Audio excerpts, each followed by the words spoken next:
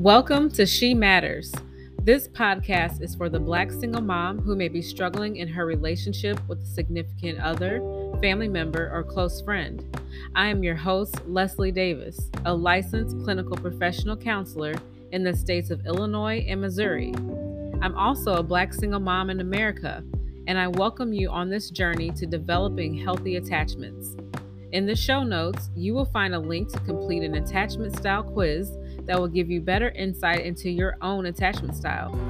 The show notes will also provide a link to Therapy for Black Girls, which provides a directory of Black therapists who provide counseling services for Black women. If you need financial assistance for therapy, check out the link for the Loveland Foundation. Although this speaks to the Black single mom experience, the information provided is relevant for all single moms.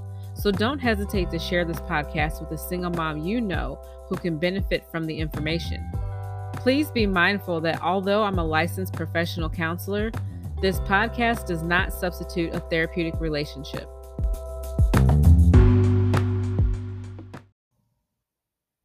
Let's get into episode 2, Anxious Attachment and Relationships. In this episode, I will share with you how to identify and address anxious attachment in relationships. I hope you took some time to take the attachment style quiz that's provided in the show notes. If you found out that you have an anxious attachment, this episode is for you. Let me remind you that an anxious attachment style develops from inconsistent care provided to you in your childhood, which creates a fear of abandonment. It's possible that as a child, your caregiver was in and out of your life, which could have been for various reasons. Maybe it was your father who was in and out of your life. For example, maybe you were the little girl whose father was in and out of jail.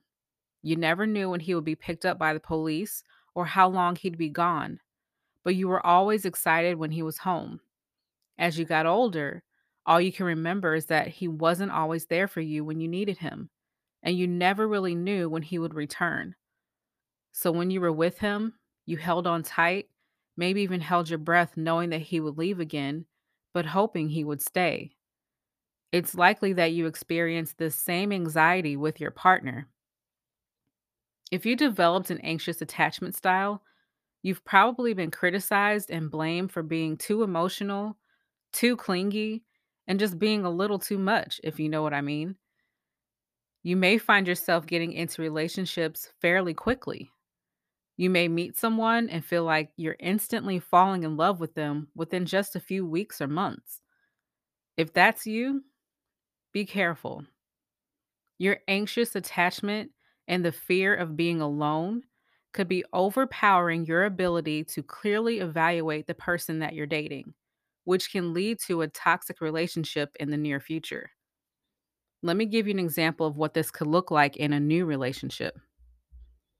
You meet someone on a dating site, and it seems like you're a great match. You might find yourself Googling about them or looking up their Facebook page just to see what they're really about.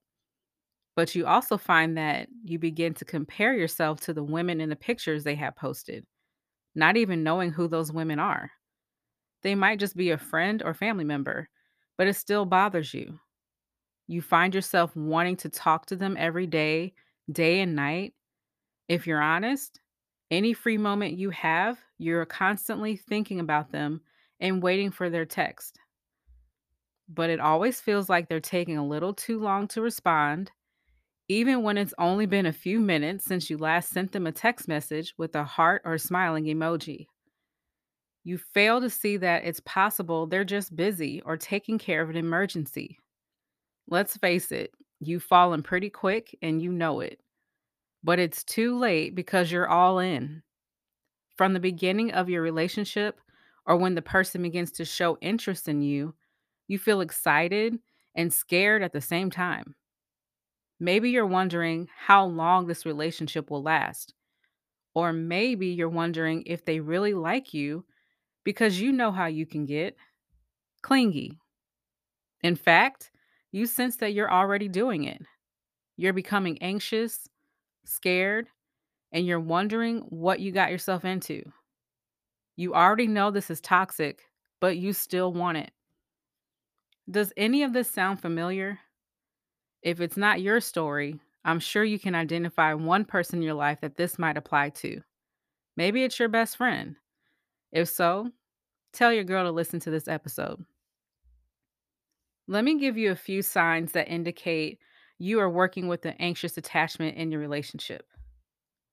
A clear sign that you're getting anxious in your relationship is that you feel ignored by your partner. But the truth is, they're just busy.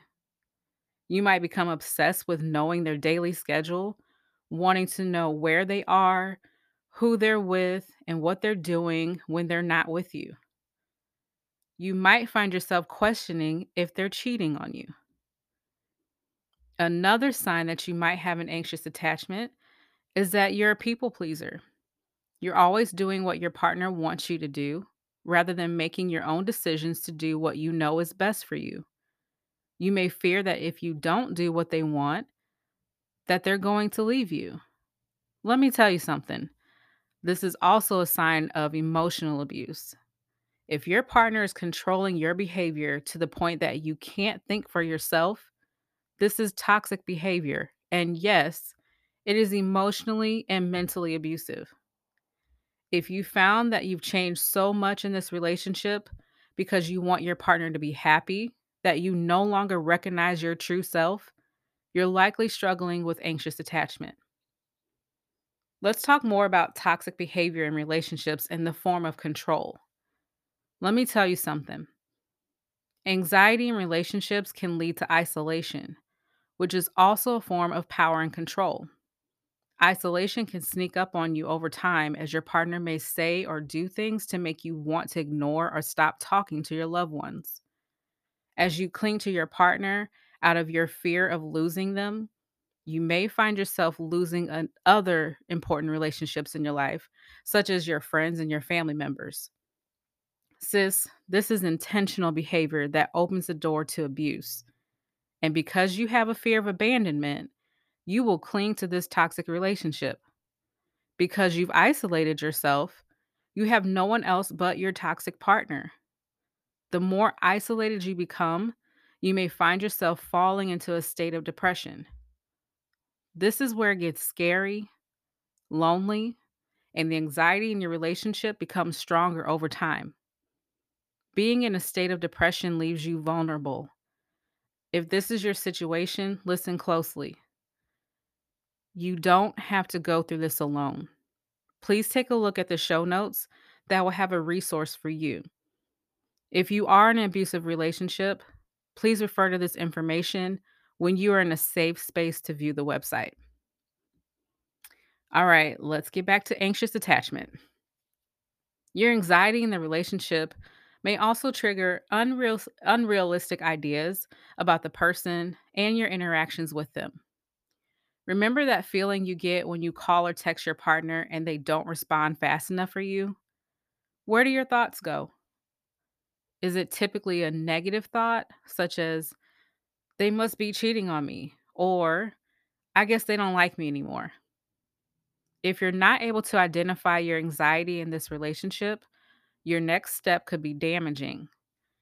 If you act on your fear because they haven't called or texted you back, and you continue to call and text until you get a response, you can create distance in your relationship by showing your partner that you're incapable of being alone and secure.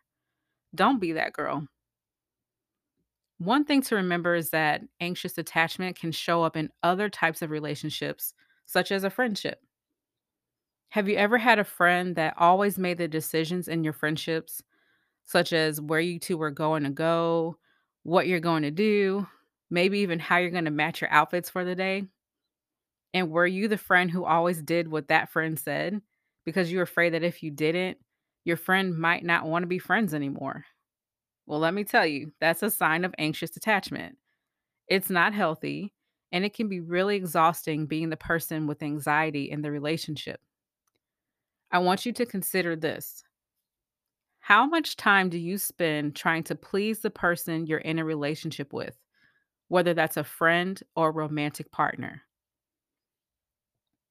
Let's consider if you are the anxious individual dating someone who has avoidant attachment. Your anxiety will continue to push that person away, and give them more reasons to want to leave. And they won't seem to care because they value their independence and their space. All that's going to do is feed your anxiety and insecurities. So it's a vicious cycle. Okay, listen up. I have a secret for you. Having anxious attachment is not necessarily a bad thing. I know it's shocking, but let me tell you why. It's because your anxiety is just an indicator that something could be a little off, and that could be a way of protecting yourself from danger in your relationship. It's what happens when your fight or flight kicks in. But the danger becomes more obvious when your anxious attachment creates problems between you and your partner. We can fight our anxiety by addressing our fears, but this takes time and practice as we develop communication skills. We will talk more about communication skills based on your attachment style during episode 6. But I want you to understand this. Addressing anxiety in relationships requires us to express our fear without being afraid of being punished for telling our truth. Our partner should be able to hold space for our anxious feelings and thoughts when we share them. This can be challenging if you are in a relationship with an individual who is also anxious in their attachment style. Can you imagine two individuals with anxiety in the relationship, always waiting for the other person to hurt and abandon them? It sounds really messy, doesn't it? As I mentioned before, it's perfectly fine to tell your partner how you feel. Today, you have permission to express yourself with respect, of course. It's perfectly fine to tell your partner that sometimes you get anxious in relationships. As you've listened to this episode, I hope you have considered this question: why do I get anxious in relationships? Remember that attachment theory tells us that we develop our attachment styles based on our relationship with our primary caregiver during infancy and early childhood. So consider that relationship and see if there have been instances where you felt unsafe or possibly abandoned by your caregiver. As Black women, it is not uncommon for us to have been abandoned by our biological fathers. This abandonment in our childhood could have contributed to the development of anxious attachment. Childhood trauma and abandonment are definitely topics to discuss with a licensed therapist who can help you process your feelings and thoughts concerning your childhood and your relationship with the first man in your life, your father. Don't forget, the show notes provides a directory through Therapy for Black Girls to locate a licensed provider near you. I hope you've enjoyed this episode and learned more about yourself or the one you love. Take some time to reflect in your journal, or feel free to talk to your partner about what you've learned. In the next episode, I will share with you more details about avoidant attachment in relationships. One thing I don't ever want you to forget: you matter.